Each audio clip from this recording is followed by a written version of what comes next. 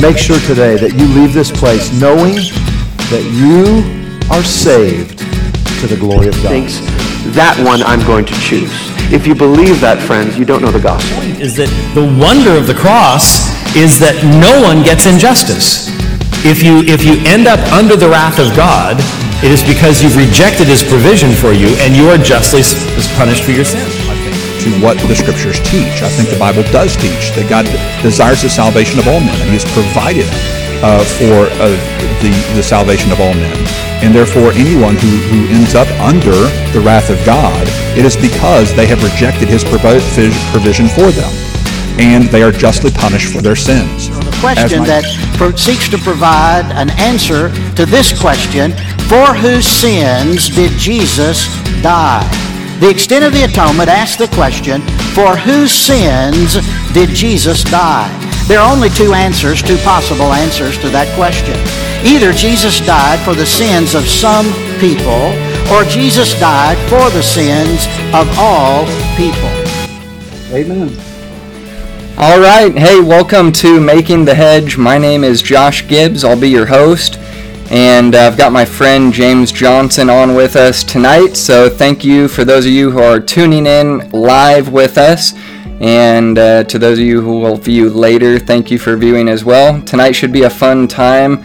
We are going to be getting into a topic that I would say is not as commonly talked about in church as far as what I've experienced. Maybe it is in the church that you have grown up in, or perhaps the church that you're going to currently. But the topic is going to be homiletics. Whether you know it or not, you have been influenced by the subject if you've ever been to church. And so, James, welcome. Thanks for coming on with us. Yes, sir, Brother Gibbs. Thank you so much for having me. I want to say I love your intro, and I love Leighton Flowers, so I appreciated you including snippets of Dr. Flowers. I have been largely influenced by him, though he doesn't know me. He doesn't know that necessarily, but he's influenced all kinds of people, I think, through his YouTube channel. I appreciate definitely his strong position on soteriology. So that's a cool intro, man. I appreciate that. You know what? I've actually never met Leighton Flowers. I've never talked with Leighton Flowers. He has kind of gotten into one of the threads that we've had, like kind of with some of the other guys that I talk with on Twitter. He's very active on social media. I'm very active on social media. I see you on social media. A lot of guys, it seems today, more than I've ever known as far as pastors, are getting involved in social media and kind of engaging with the public on a platform that the public is engaging on. And so as far as that's related with Leighton, he's been a big influence on me, which is one of the biggest reasons I actually wanted to start this, Making the Hedge, just simply because I feel like, personally, the social media and YouTube and those different platforms out there need more guys like you and me and Leighton who take a traditional stance on the Word of God, and especially when it comes to the soteriology side of things, on who did God die for? Something as simple as that. Right. So, right, yes, sir. And his book, The Potter's Promise, I think is the title of his book, right? Do you have a copy of it? Have you read it? I've got an electronic copy of it. I've started it. I have not read it. But I do have, which that last snip on the introduction video is David Allen, who's been on his show before. I have his book, The Extent of the Atonement. And that's quite, brother. Have you ever read? Have you ever got into that thing? I don't have it yet. I went into a Christian bookstore and glanced through it for a while. That's all I have, and I have a lot of good friends who commend it, to people. So it'd be wonderful to have. So have you dissected it, dove into it? So I've got probably that book is I want to say if I remember right, it's somewhere around 900 pages, and when I started to read it from beginning to end. And as far as that goes, I probably got about a third of the way through, and then I just started getting lost and using it as kind of its own encyclopedia and looking up different guys individually, because he starts in the beginning of church history and goes all the way up to current times of what early church fathers up to today people have taught and believed regarding the extent of the atonement. So just the information in that alone is worth whatever you have to pay for that book. It's invaluable to me as far as the information in that goes for what people believed back then and up to today. So yeah, I need to get a copy of it, definitely. And that Potter's Promise is terrific. I ordered several copies of that, and I distribute it. I'm here in Pensacola, which is the home of Pensacola Christian College. Yeah. So the professors over there, I went and met with several seminary professors and recommended that book to those men. They hadn't heard of Dr. Flowers. So anyhow, now, and this was probably 6 months ago, I went. Now they're distributing it to students, and they have it available in their bookstore. That's awesome. And they deal with Calvinism like any other biblical training institution, and so it's great to have that as a resource for the students. Hey, one of my old youth group students is going, I believe he's going to that college. I don't know if you know him or not, but are you very, you what? I'm sorry. Oh, I was going to say there's about 6,400 students there. I think 5,000 students and 1,400 staff or something. So I never know him, though. Do you know him? That's so funny. I didn't realize it was that big. So, but it's a terrific school. Absolutely. Yeah, he was telling me a lot of good things about it. So. Okay, cool. But now. When we talk on Saturday, I want to ask some questions. What I read in your bio, kind of just your story about how you came to Christ. It seems like a very unique story about the bus ministry and that kind of thing. So if we could get into that on Saturday, I'd love to a little bit. But what I wanted to ask you tonight, and everybody is expecting us to talk about, would be homiletics. So why is homiletics something that's so meaningful to you? Well, homiletics in its most basic sense is the art of preaching. Yeah. So it's the art of communicating the Word of God. And I've been in full-time ministry for about 18 years now. And I sat under a man who was very committed. I grew up in a church with preachers who were very committed to delivering the Word of God. So I benefited from their study of the Word, their authoritative declaration of the Word, and then now I endeavor to do that with the people that I minister to. So it's definitely a passion of mine. And then I've noticed kind of a cultural emphasis on it within the culture of Christianity that I think for a while seemed to be pretty healthy. But I think now there's become aspects of it that you could describe as unhealthy. There's somewhat of maybe an overemphasis on homiletics. There's kind of an exclusive boys club that's developed. Yeah. Like if you don't subscribe to my homiletical vehicle, then you're not in my club. You know, and there are people that are of the opinion that you are ungodly or heretical in some way if you preach more topically than you preach expositionally. I don't know if you're familiar with H.B. Charles. You know that name? H.B. No, that's not ringing a bell.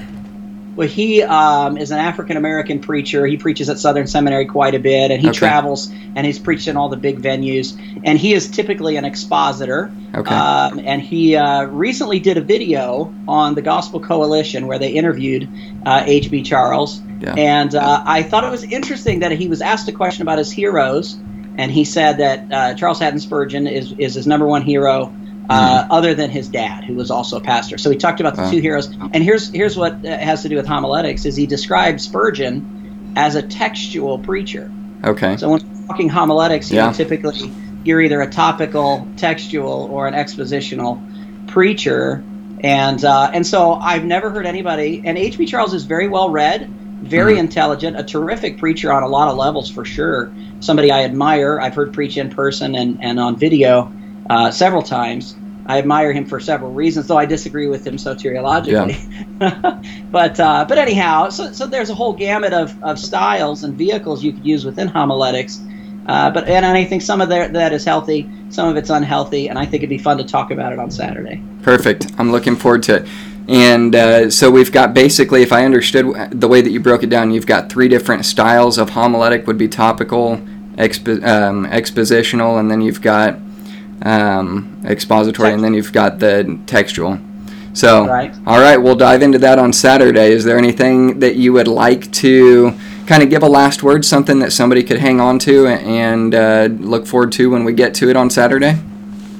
Sure. Well, I think most people that would tune into this are people that are interested in preaching and love preaching, and that's what we want to do, is just highlight the privilege we have to preach the Word of God. And as much as we can in the 21st century, we want to be first century preachers. And so I think it'll be healthy for your listeners and for us to talk through what preaching was in the first century and how that translates today into the 21st century, and then to look across the board at leaders who are preaching the Word today, notable guys, all the way from Jack Hyles to John MacArthur. Guys that we've heard of or been influenced by in the 21st century or the 20th century, and what we can learn from them, strengths and weaknesses. So I'd look forward to a healthy discussion on those topics. That's great. Hey, and honestly, I've got to tell you, I am expecting to learn a lot from this conversation on Saturday as well. So my role is basically, here's how I kind of see it. What I've done is just kind of studied a little bit of the history of the term homiletics and what's been written as far as where it was in the early 1st and 2nd centuries and how it kind of changed and evolved, and whether or not it has changed or evolved is something that is up for debate. But there's definitely a lot of information on the subject that I did not realize was on the subject. So I'm really looking forward to hearing what you had to say about it, because as far as I see, my role in what our conversation will be on Saturday is just kind of asking questions and trying to understand a little bit better about where we're at as a whole today when it comes to the style and art of preaching. So. Cool. Yes, sir. Well, I'm looking forward to it as well. And I got to say, I think that Royals jersey is awesome, man. That's pretty cool. Autographed and everything. Thanks. I appreciate it. So this short explanation for this was given to me by my wife's grandpa. So he had probably one of the greatest private collections of autographs, not just for the Royals, but he's got an amazing collection that he spent a lifetime as a hobby, just kind of going to spring training and different games and getting autographs. And if any of you are interested, direct message me, because they're having an auction. It's going to be an auction that it's all going to be sold online. So if any of you guys who are watching or have somebody that might be interested in looking at some of the stuff that will be for sale, DM me or email me, and I'll get you the information for the website. They're actually itemizing everything and going through it right now, but just to kind of put it into a perspective, it was considered, it was under consideration to be put into on display in the Hall of Fame. So that would be, but anyways, so this came from him. So yeah, that's pretty awesome. But Jeff Francoeur, by the way, if you can't tell, Frenchie from the French corner, right fielder for the Royals. But anyways, so that's good stuff. Hey, Pastor Johnson, thanks again for coming on with me tonight. I'm really looking forward to Saturday. So.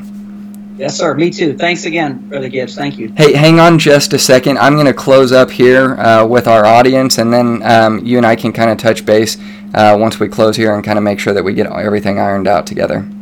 Okay, sounds good. Thanks again. All right, guys, for those of you reviewing in, we've got 4 people online right now. I expected to just go 5 or 10 minutes. We went a little bit over. But come on Saturday at 1:30 Central Standard Time, and Pastor Johnson and myself will be talking about the art of preaching, homiletics, and how it's relevant to you. And I think it should be a good time. He and I have just spoke tonight, and I'm sorry, I got a frog in my throat, but I think it's going to be a good conversation. He seems like a real personable guy. He's down in Pensacola, Florida, and loves the Lord, loves the book, and has obviously been involved in ministry for 18 years. So I think that there's a lot that we can learn from him. So, all right, tune in Saturday at 1:30. If you've got questions, we will open it up to questions as we get them coming in, and we'll go from there. Thanks again, and have a good night.